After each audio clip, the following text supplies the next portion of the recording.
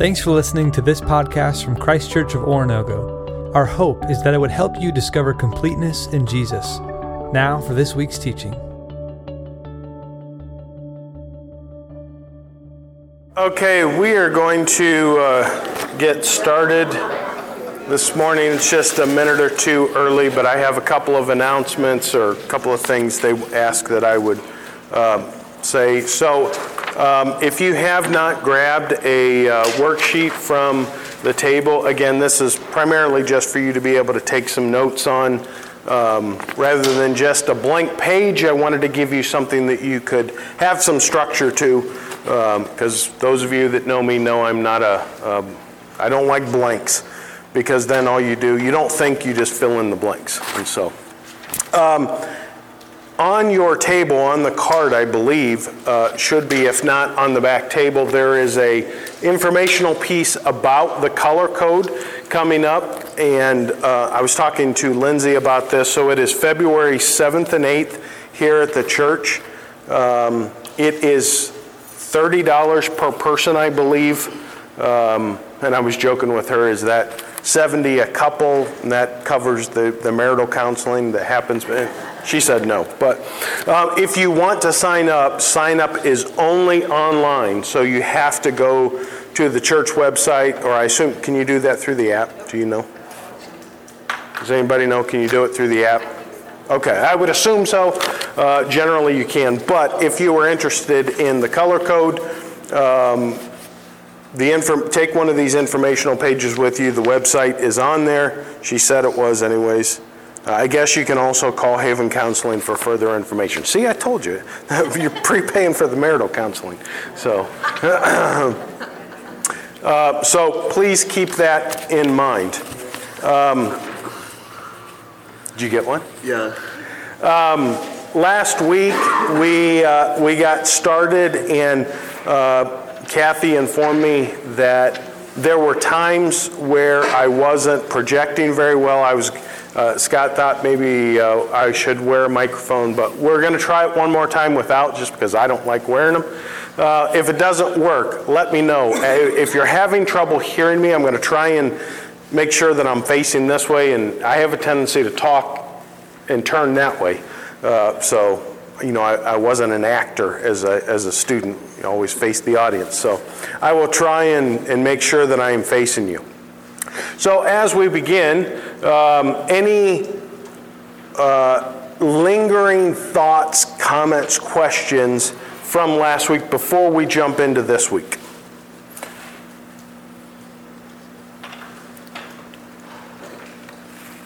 I know some of you were not here, so you're like, well, my only question is, what was it about? So we are recording this class. Yes, we are recording this class. So it is available through the app. You can go on there. There's a button that says listen. So if you miss an episode and you want to hear it, you're able to hear it. I don't think you're able to see the slides, but obviously I am going to make some of this stuff available as we finish sections. Just a reminder, this class, while it runs for 12 to 13 weeks, it is divided into sessions. So session 1 is dealing with Paul as a man, and that will take us 4 weeks. And then we're going to look at Paul as a minister, the various offices that he occupied as a minister. And then that will take 4 weeks, and then the final session will look at his writings, where we will overview some of his writings, where we look at some of the epistles that he wrote, and try and understand them from a literary standpoint, as well as some of the main theme and how they fit into him as a person, seeing his theology and some of those things. So I would tell you, keep in mind, we're doing everything that we are doing from sort of the 50 to 60,000 foot view. It's trying to get a general scope of the life of Paul. If you want more detailed information, I would tell you your next step is on Wednesday nights. Jim Dalrymple and Elijah Daly are teaching on the letters, the prison letters of Paul. So that's going to cover Ephesians, Philippians, Philemon, some of those letters that Paul would have written while he was in prison. And then further detail, obviously we're going through the book of Colossians on Thursdays and Sundays. So you're getting all these levels of Paul. You're going to be in Paul overload. I don't know if that's possible. But anything that you would like for us to, if you have a very, very quick prayer request, something that is just on your heart and mind that you would like for others to be praying about with you as well. Okay, well, I will pray, just asking for the Spirit's guidance as we go through. Let's pray, shall we? Father, we pause to remember that you are a living God, you're an active God, you're a God who desires to know us and to be known by us. And so, God, we pray that we might better understand your servant Paul from the time that we spend together. And Father, that we might be challenged in our own inner man in some way as we see reflections of ourselves in Paul, as we see inadequacies in ourselves as we look at the life of Paul. So God, we pray that you will challenge us through your Spirit, teach us, mold us into the character of Christ. These are the things that we pray for his sake to bring him glory. Amen. Okay, so last week we started talking about Paul, and we looked at the subject that Paul was a man who feared God. And in talking with some of you, there was a little bit of confusion about what I actually meant by that, just because we never looked at a passage where it actually said Paul feared God. So I wanted to kind of give you my thought process in wrap-up, if you will. In the book of Acts, non-Jewish people who worship Jehovah are called God-fearing people. That is, they recognized that the culture in which they lived, which was primarily a pagan culture, it worshipped multiple deities, or it was an anti-God, and you begin to think, are you describing, Christianity or civilization in America or Europe? So very similar to our culture. But people who dedicated their lives to worshiping Jehovah, who would do so in a way in accordance with the Jewish law. So they would travel to Jerusalem, they would participate in the festivals, they would worship. Now understand, they couldn't go into the very center of the temple. There was a place for Gentiles, the court of the Gentiles. But these individuals were called God-fearing people, God-fearing Greeks. Cornelius, for example, in the book of Acts, is called a God-fearing Greek. And so what we are saying is Paul's life was characteristic of one who worshiped Jehovah, who set aside God as the one true God. They worshiped in a monotheistic way, in a polytheistic culture, and they worshiped a God that was based on truth, not on a relativistic type understanding of the world around him. And so I have this summary statement. Paul had a proper perspective of the world in relation to God. That is, as he saw the turmoil around him, it didn't matter what was happening, he knew that God was and God was in control. We read some of those passages. It doesn't matter if I'm in riches or in poverty. It doesn't matter if I'm in travail or if everything's going swimmingly. It doesn't matter if I'm shipwrecked or if the boat's sailing just fine. All of these things I have found to be able to rest in God. And so we talked about the fact that Paul was a person who feared God. And we saw that all the way from his formative years, his religious training, up through his time as an apostle, right? That's kind of what we're looking at. So this week we want to look at the idea of what does it mean to be zealous. And so I want to start with this question. I want you to just take a moment, 35, 40 seconds, and think about, is there a time when you have observed in somebody else a reflection of your own character? Now this could be a positive thing. It could be a negative thing. Perhaps you looked at your child and you said, oh, little rugrats just like me, or it could be somebody else. So just take about 30 or 45 seconds. I want you to think and visualize this in your mind. And if there's any brave soul that wants to share one in about a minute, that would take about a minute to share it. Yeah. Last night, my daughter, she doesn't always clean up her toys. Clean up stuff, so she brought a bunch of stuff out in the living room. And I don't know what it was, but last night I was in a cleaning frenzy, and I was just cleaning stuff up. And no joke, towards the end, I told her just passing, I was like, Chelsea, you need to, we told her several times, Chelsea, you're going to have to clean up your stuff. It was a mess. Lo and behold, that little girl cleaned up all the stuff she got out. And this was close, we never let her stay up to sleep, but this was close to 11 o'clock. For the last 20 minutes before 11, she was cleaning up her stuff like I was. This has never happened. Never happened. And so I was like, my goodness, that my little crazy obsession somehow for that evening. And she wanted everything in its perfect little place before she went to bed. So that was kind of funny. So I wanted to relay, I had to go to, because of my job and my certification, I have to have what's called continuing education unit. So you go and you have to recertify. I know a lot of teachers have to do this. And so it was supposed to be 16 hours, but because of the weather, it was more like 13 and a half for me. But for 16 hours, I had to sit through lecture after lecture, and to give you an idea of what I sit through, essentially these are academic studies that have been done, and there's a lot of data that they're processing, looking at, and they're giving you their summary of the data and why they think X happened and why Y happened, and sometimes it gets a little tedious. And so after the first day, my boss and I were there together. He wanted to come to a different one of these. He's trying to visit some different ones. So he came down to Missouri and went to this one. And we went out to supper with some colleagues, and then we got back and we were sitting around in the hotel lobby, and we were just discussing. I was drinking. I went and got myself a cup of hot tea, which I like at night. And there were some young kids that came in. I don't think there's anybody in here this young, so I don't think I'm going to offend anyone.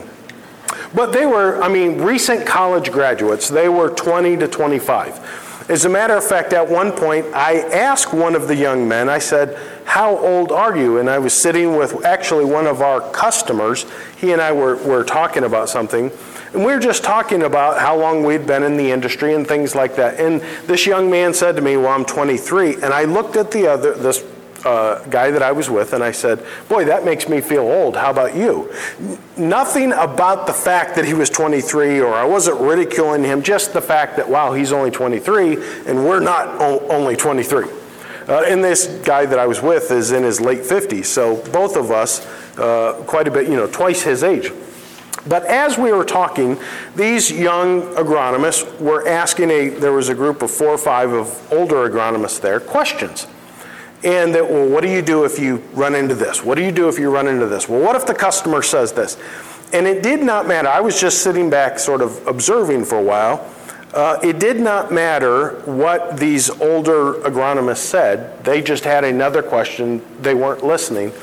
And I was telling my wife this morning, my first response was, I'm going to throat punch this kid. And then I realized that's probably not a Christ-like response because he was just annoying, because he wouldn't even take the time to listen to what somebody said.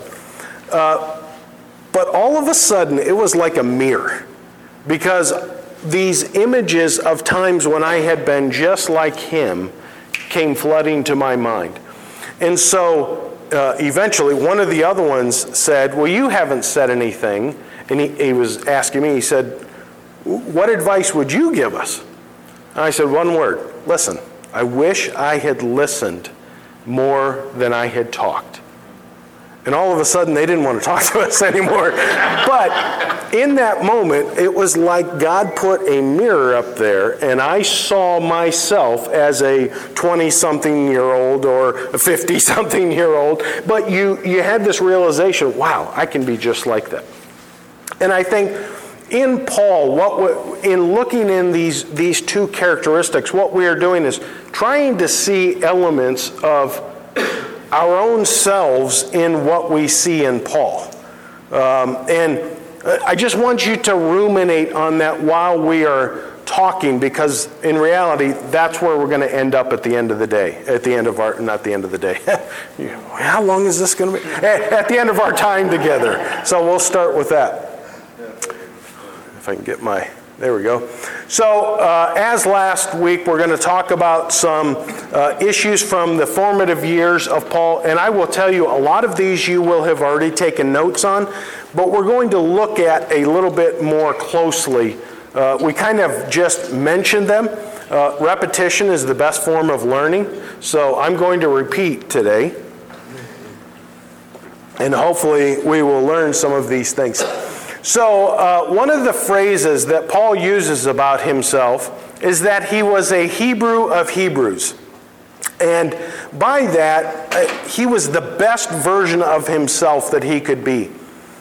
Now, here is a rabbit trail question. What is a Hebrew?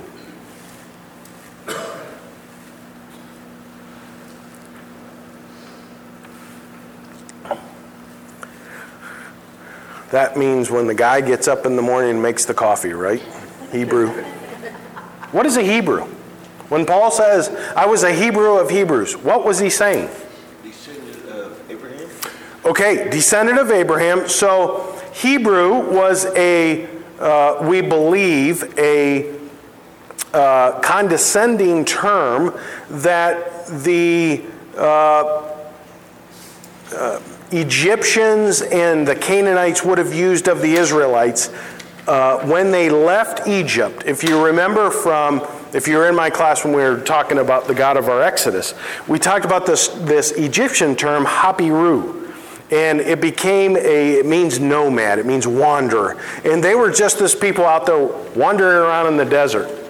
So think about the Israelites for 40 years going from point A to point B and back to point A and to point C, like they have no idea where they're going. That's really what this term means. But by this time, the Jewish people had embraced that as a term of endearment, as a way of signifying their relationship to their God, because God was the one who was leading them in the desert.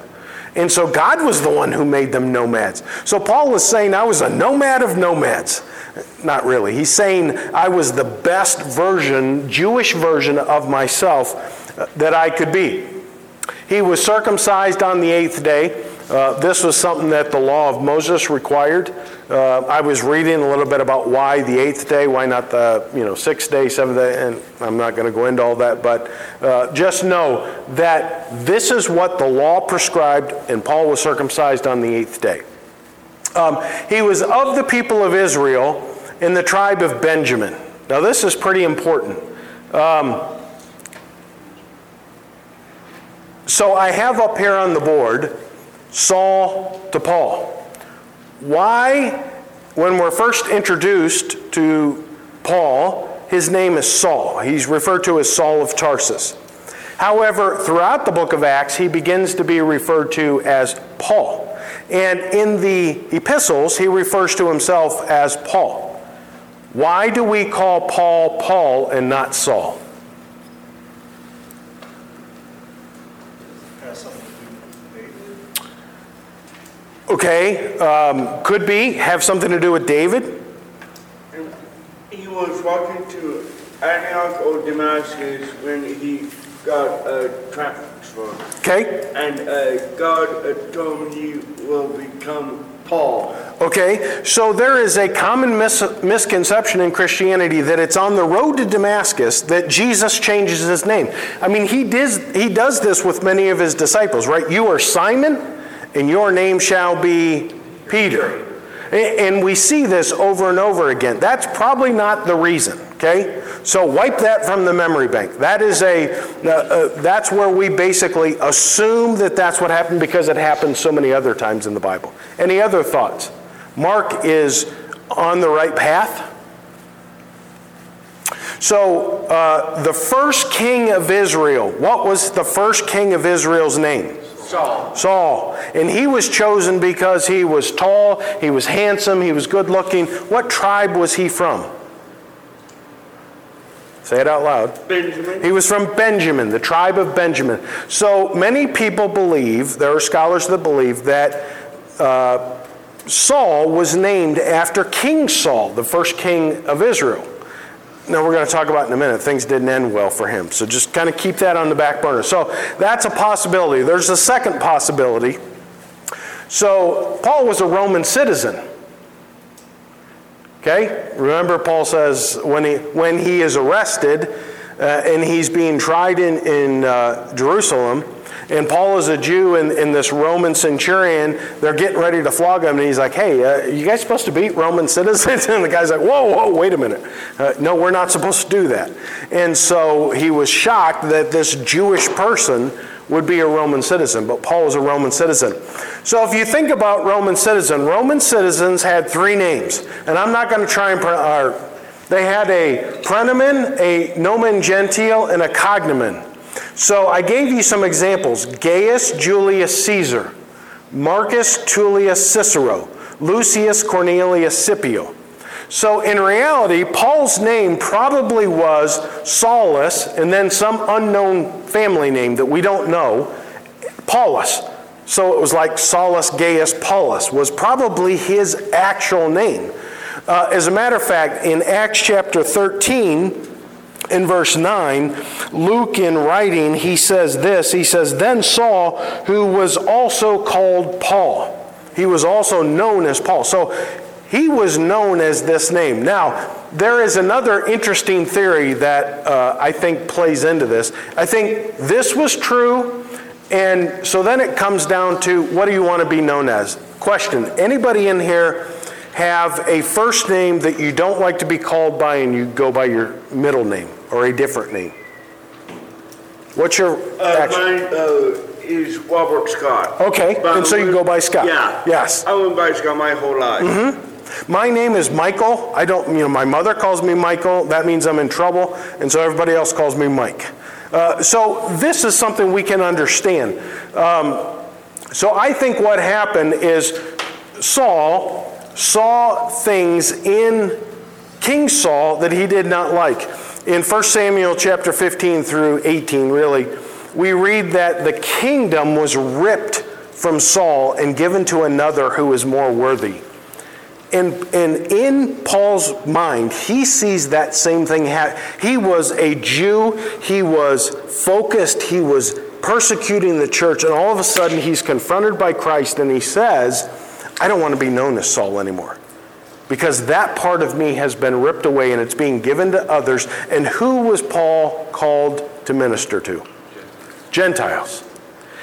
The kingdom being given to another. And in that he said, I want to represent in what I am called my ministry, my mission, and that is to Gentiles. The other thing, Saul is a very Jewish name, Paul is a very Gentile name. So if you're going, you think of Paul when he says, I've become all things to all men, by that he might even mean his name.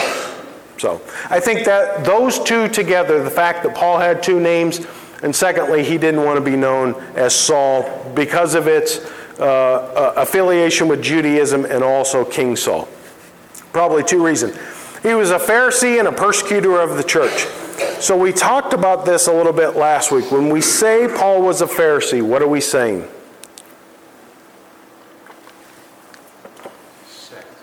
Okay, within Judaism you might even call them political parties. That might be a good way of thinking about them. They're really religious parties, but they were ways in which they viewed the world. Remember, we talked about the Sadducees did not believe in miracles. They didn't believe in life after death. As a matter of fact, they only accepted the first 5 books of the Bible, didn't accept anything else. Pharisees accepted all of the scriptures, all of the oral traditions, all of the writings of the Talmud. And so Paul was both a Pharisee and a persecutor of the church. As a persecutor of the church, what is interesting, we kind of talked about this a little bit last week. Gamaliel said, leave these guys alone. if what is happening in them is of God, you're not going to be able to stop it. But Paul didn't listen to that. And I think in that we begin to see the manner in which Paul, his respect for God, and the idea that it's my job to protect the God that I worship, this monotheistic.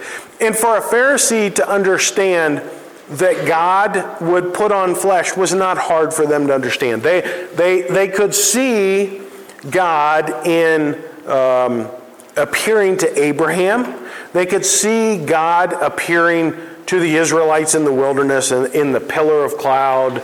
And they could see these things. So the idea that God himself would appear as a theophany, what we would call that, as a physical appearance, physical manifestation of the deity was not hard for them. What was hard for them was to say that there was somebody who was the Son of God who was equal to God. Somebody who was separate from but equal to, which is the definition of the Trinity. That is something they couldn't wrap their mind around. And that's why when Jesus says, before Abraham was, I am, they pick up stones and they're ready to stone him because they say, you're blaspheming. And so they saw in their belief system what we call an antinomy. It's the idea that they can't put these two things together. These things can't both be true. Okay? 2 plus 3 cannot equal 4, right? That's in their mind how they saw it. Paul says he was faultless regarding the law. Now remember, Second Temple era Judaism saw that the worship in the temple, the sacrificial system, allowed them to atone for their sins. So what the Pharisees would do would be to say, if the law says if you walk in between these tables, you are guilty of sinning against God. So what they would say is, not only are we going to walk around the tables, we're going to walk outside the door, we're going to walk around the building to make sure we don't even come close to walking through the tables. However, there may be a time when somebody is out there and they're holding 2 tables and you walk between it unbeknownst. And you may sin. And so the point of the sacrificial system is to say those times when I accidentally sin, I am covered. Okay? So it's important to understand that distinction, that they believed that their ability to keep the law kept them faultless before God. But there might be an off chance where they would make a mistake, an accident. Have you ever heard somebody refer to their sin as an accident or a mistake? And you're sitting there thinking, that's a sin. Quick story. There was a friend that I shouldn't call him a friend. An acquaintance that I had in school, and he was a kleptomaniac. This kid could not walk into a Dairy Mart, which is what we had, which was our Casey's and those kinds of things, without stealing something. I stopped one night after youth group, and we were going to a restaurant. Our youth group was going to go eat. I stopped. I had to get gas. So I'm pumping gas, and he comes out. And as he gets in the car, pulls out 2 candy bars, hands it to me. I'm like, where'd you get that? He's like, the store. Well, immediately I know, because he had already said to me, I don't have any money. Can you float me some money for, we're going out to get pizza. Can you help me out? I'm like, yeah, that's fine. So I knew he didn't have any money. I'm like, that's stolen. So sometimes you see people's character come out. So I asked him, I said, did you steal it? And his comment to me was, well, I was walking by, it fell on the floor, and I just picked it up, put it in my pocket, and I forgot I put it in my pocket, and I got out here and remembered. I'm like, no, that's not how that happened. But if that's how you want to remember it, okay. Paul advanced quickly in Judaism beyond his contemporaries. This is a statement that he makes about himself, that, as it concerns the traditions of my fathers, so this would be the Talmudic response. So in other words, instead of walking through the tables, we're going to go around. Paul was recognized as one who always walked around. He didn't even get close to some kind of sin, okay? Are you beginning to see a zeal in Paul for the law and the keeping of the law before God? Mark? So, I guess if they felt that they sinned and they didn't have a covering, that could bring God's wrath. Mm-hmm. So, and this may be just something that isn't in the flow, but then obviously they've had bad things happen to them. Do they just assume that was because of an oppressive government or God teaching? Or I know that may be just outside.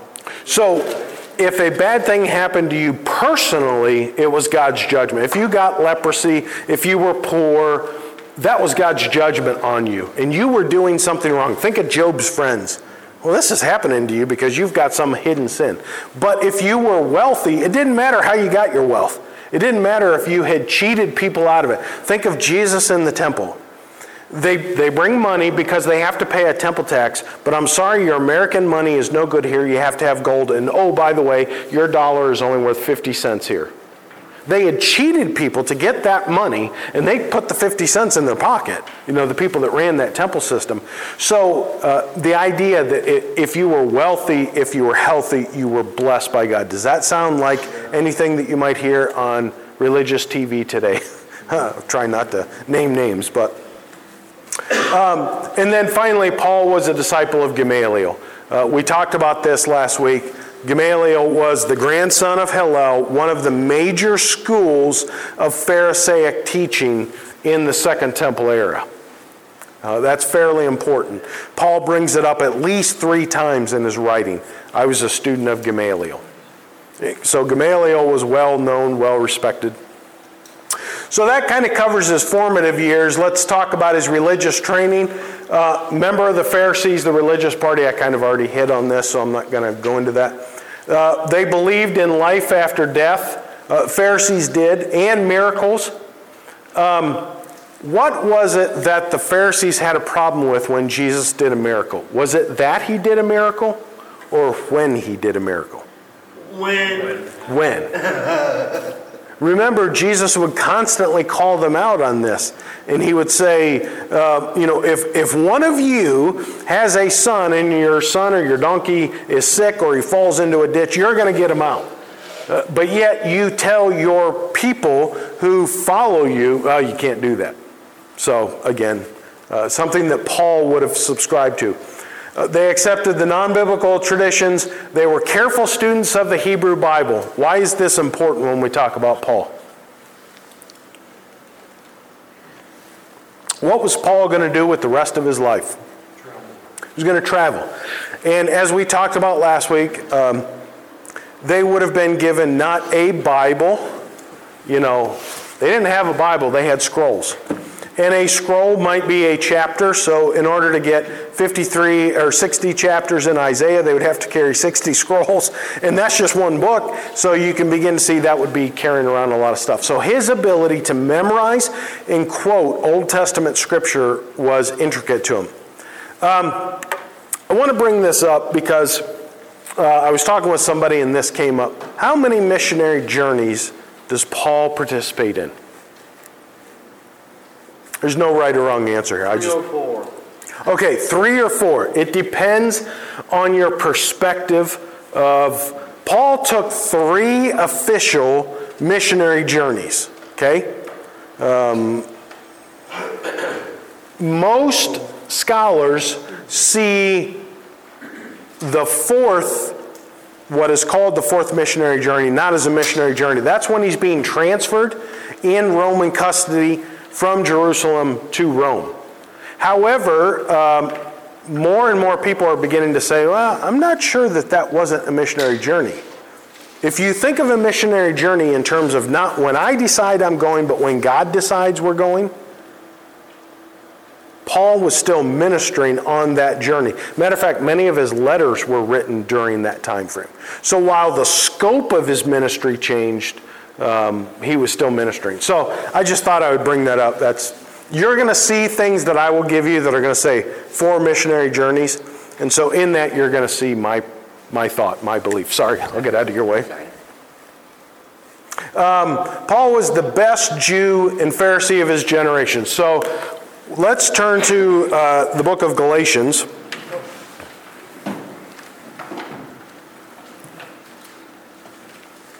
And we're going to look at Galatians chapter 1, verse 13 is where we will start reading. And I think it's important, this is Paul's writing. This is how Paul is describing himself. And actually, I'm going to back up into verse 11. Galatians only has 6 chapters. Chapter 1. Chapter 1, verse 11. I want you to know, brothers, that the gospel I preached is not something that man made up. I did not receive it from any man, nor was I taught it.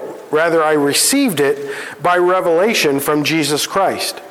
For you have heard of my previous way of life in Judaism, how intensely I persecuted the church of God and tried to destroy it. I was advancing in Judaism beyond many Jews of my own age and was extremely zealous for the traditions of my fathers. Interesting. Paul, in his own assessment of himself, says, I was zealous. I was a go-getter. Any of you early in life were you recognized for your ability to do something to where people around you of the same age, maybe they were still the fry cook, but you were elevated to, burger cook. In some way, you were elevated in your field, whatever that might be. Did that happen to anybody that you want to share? No, he's like, no. I don't want to tell about me cooking hamburgers. I can relate with Paul in this. When I was in high school still, we started in the church that I grew up in, we started what was called a youth night. So the youth took over the whole service. They planned the music, they played the music, they, led the music. The whole service was done by youth. Even, we had ushers that would come forward and they would pass the plates for taking the offering. Those were youth. The youth had to, there was a trustee or a deacon that was with them as the money was counted. Like I said, I had a friend that was a kleptomaniac. He went to this church.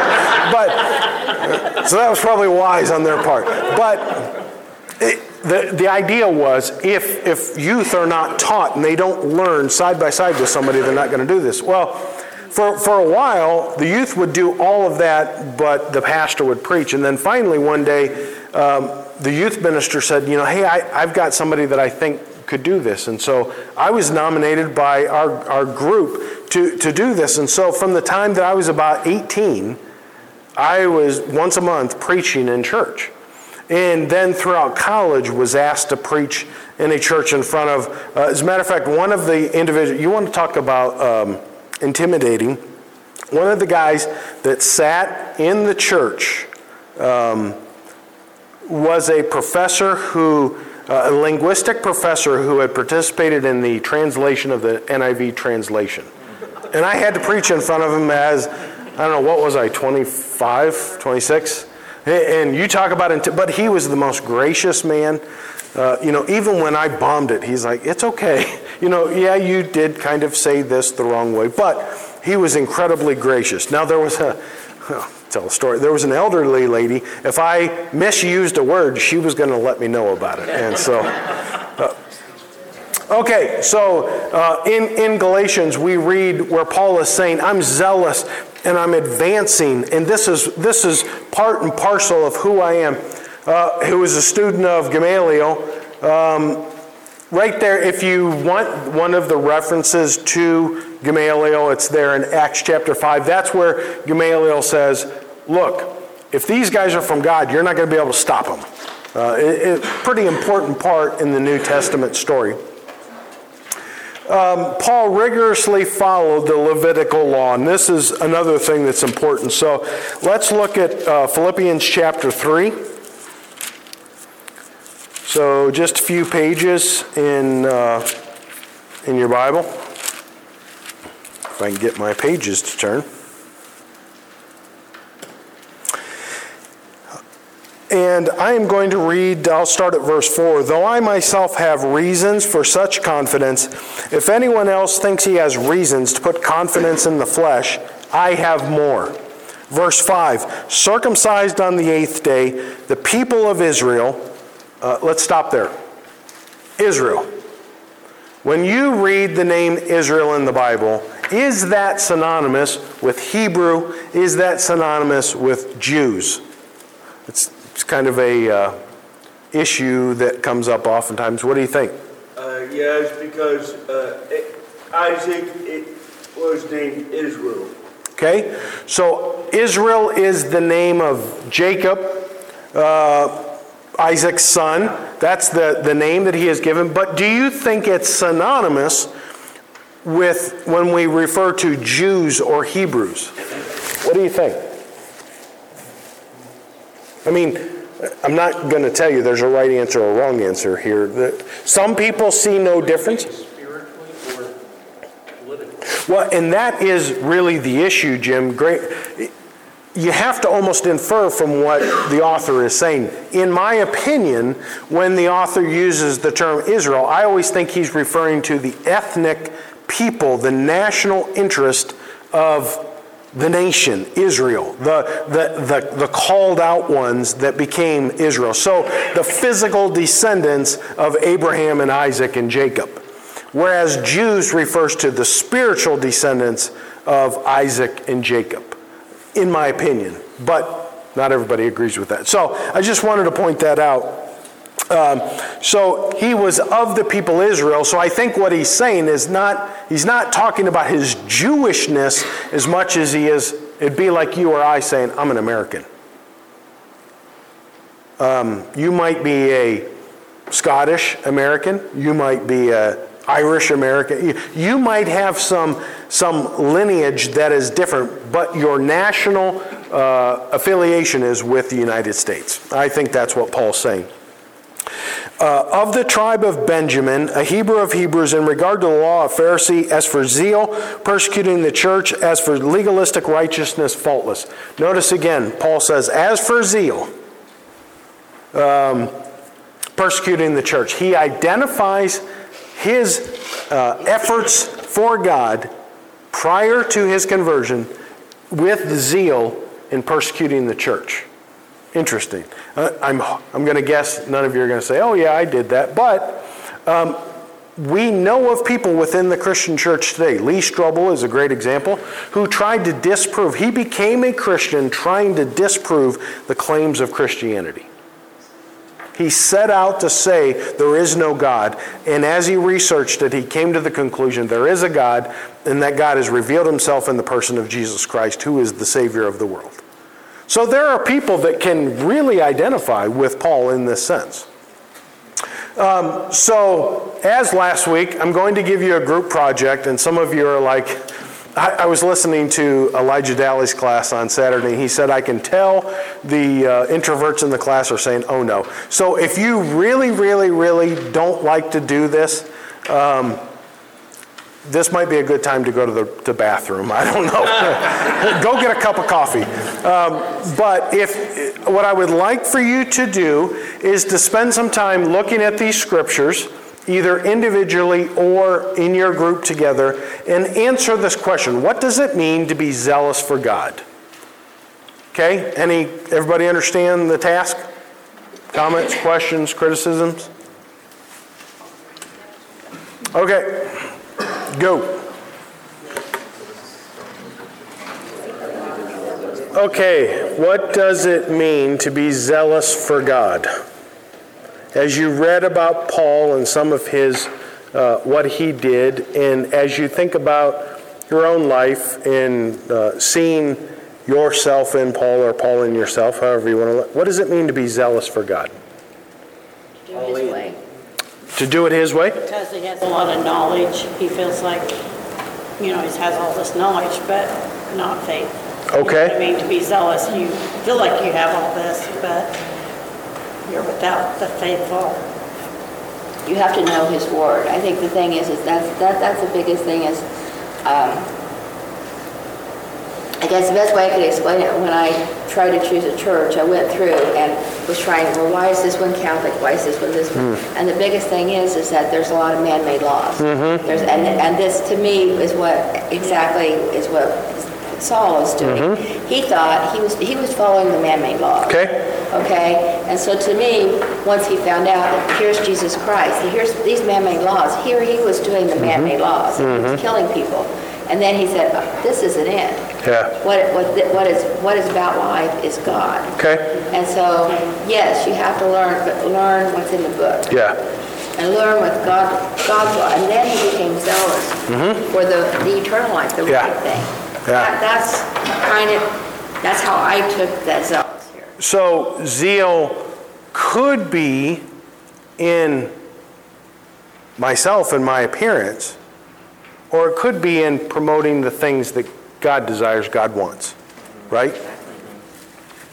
So Paul is a man who is zealous for God. In Acts chapter 22, verse 3, he actually says, I was zealous toward God. You can write these down and look at the whole verse. In Acts 23:1, he says, I lived in good conscience before God. Remember that idea that I was blameless, I was faultless before the law. Acts 24:16, I was without offense before God and men.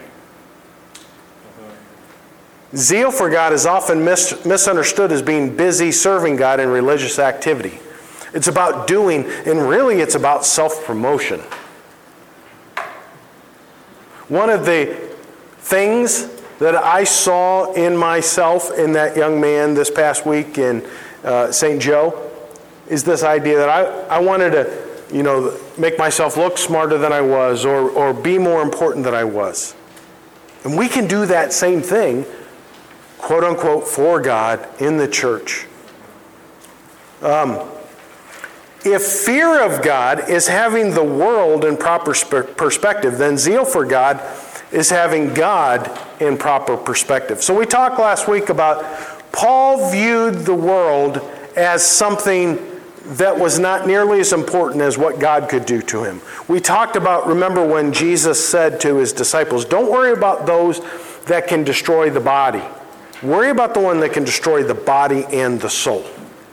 He has full sway over everything that is. And so rather than worrying about the world and the creation, have the world and the creation in perspective. This too shall pass. Whatever this too is, it will pass. Well, when it comes to zeal, it's about understanding who God is. Paul says there in Romans, he said they have a zeal for God, but it's not based on knowledge. They think they understand who God is, and they think that they're obtaining this right standing before God by doing all the right things, when in reality, God says, that's not what I want at all. In the Old Testament, what does God say? It is not sacrifice that I want. It's mercy. It's a humble heart.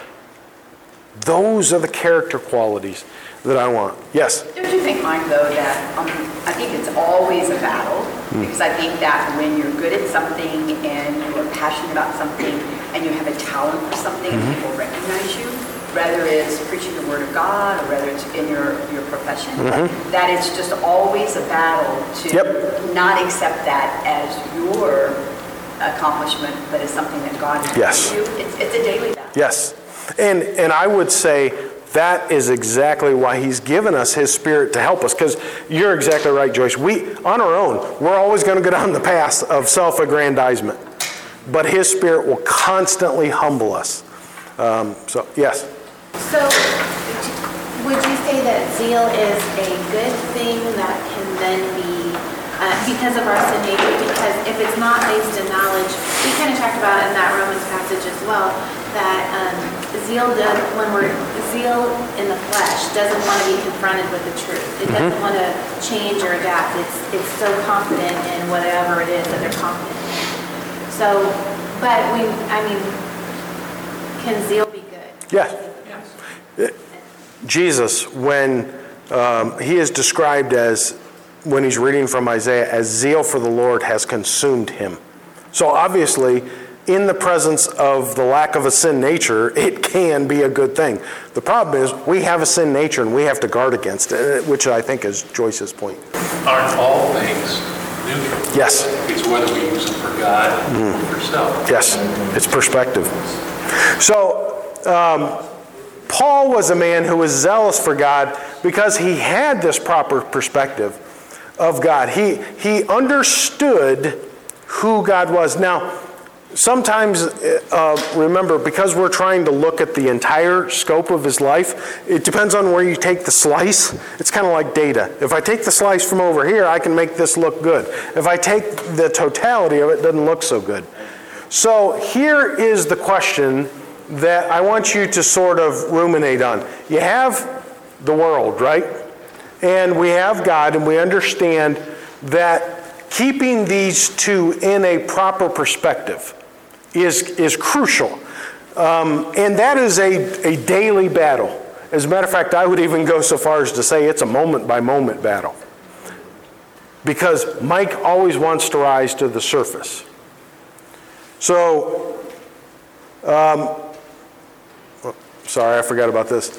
Here's my question. Which of these characteristics made Paul worthy as Christ's servant? His fear of God, his zeal of God, which of them made him worthy? Both of them. Both? Or none? Well, that's not fair. What do you think? I'm asking you. Okay, so none of us are worthy? What'd you say, Susie? Fear? I said, well, fear is the love of God, and we have that. And what I'm getting at here, we know the rest of the story. We know God chooses Paul to be used by him as an apostle. And so I'm asking, why did God choose Paul? Was it because of his fear of God or his zeal for God? What'd you say? Well, I just said because he wanted to. Okay, because he wanted to? I like that answer, by the way. I think, he was a pretty, dude. And I think as I was telling my sister, I said, if you look at the Bible, he didn't go to people who had the resume from, the CFO of this, the CFO of that. I said, he went, and I think he used people and converted them, and people go, oh my gosh, this is the guy who used to kill all of them. I think he used them as, when you stop somebody that was shooting everybody and killing everybody, and now he is going and he's proclaiming God. Yep. I think to me, the whole Bible is about that. So she brings up a great point. If you look at the scope of history, why does God make Adam and Eve in the first place? Why does God choose Abraham? Why does God choose Noah? Why does God choose Moses? You begin to see a pattern with God that says it doesn't matter what the individual is.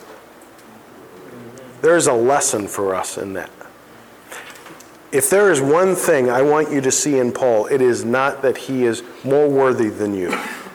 As a matter of fact, he will say of himself, I am the chief of all sinners. I am the least of the apostles. That's what makes him worthy. And so, as we move into these next two segments of looking at Paul's life, we're going to shift our focus, if you will, from what Paul is to what God is doing in calling him, in converting him, and then ultimately in pushing him into ministry. Yep. Because you're talking about this, and it's hard to argue that his change in his theology was not rooted in some spiritual experience, because everything up to that point was just the opposite. Because he did everything he knew what to do, and in his mind, he was doing everything right for God. And then he went from being a righteous Jewish person to just flipping around later and saying that he's the chief of all sinners, which is just the opposite of what he spent his whole life doing. I mean, that's fascinating. Yeah, and think about, if you have read 2 Timothy, think about how Paul describes his upcoming death. Does anybody know the imagery that he uses? I am already being poured out as a drink offering. If you don't know what a drink offering is, study it this week. Go back to the book of Leviticus and look that up.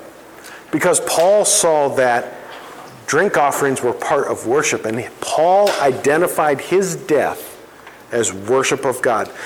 All of a sudden you begin to see a perspective of how a man could say, for me to live is Christ and to die is gain, if that is his perspective. Wouldn't it be great to have that in our life? Wouldn't it be great for that to be the fundamental perspective with which we live our lives? That our fear of God and our zeal for God is based on honoring and glorifying God, not about ourselves.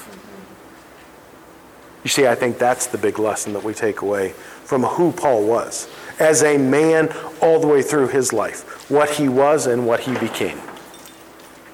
Comments, questions, criticisms, Rotten Tomatoes. Can I ask a question that has nothing to do with this? Okay.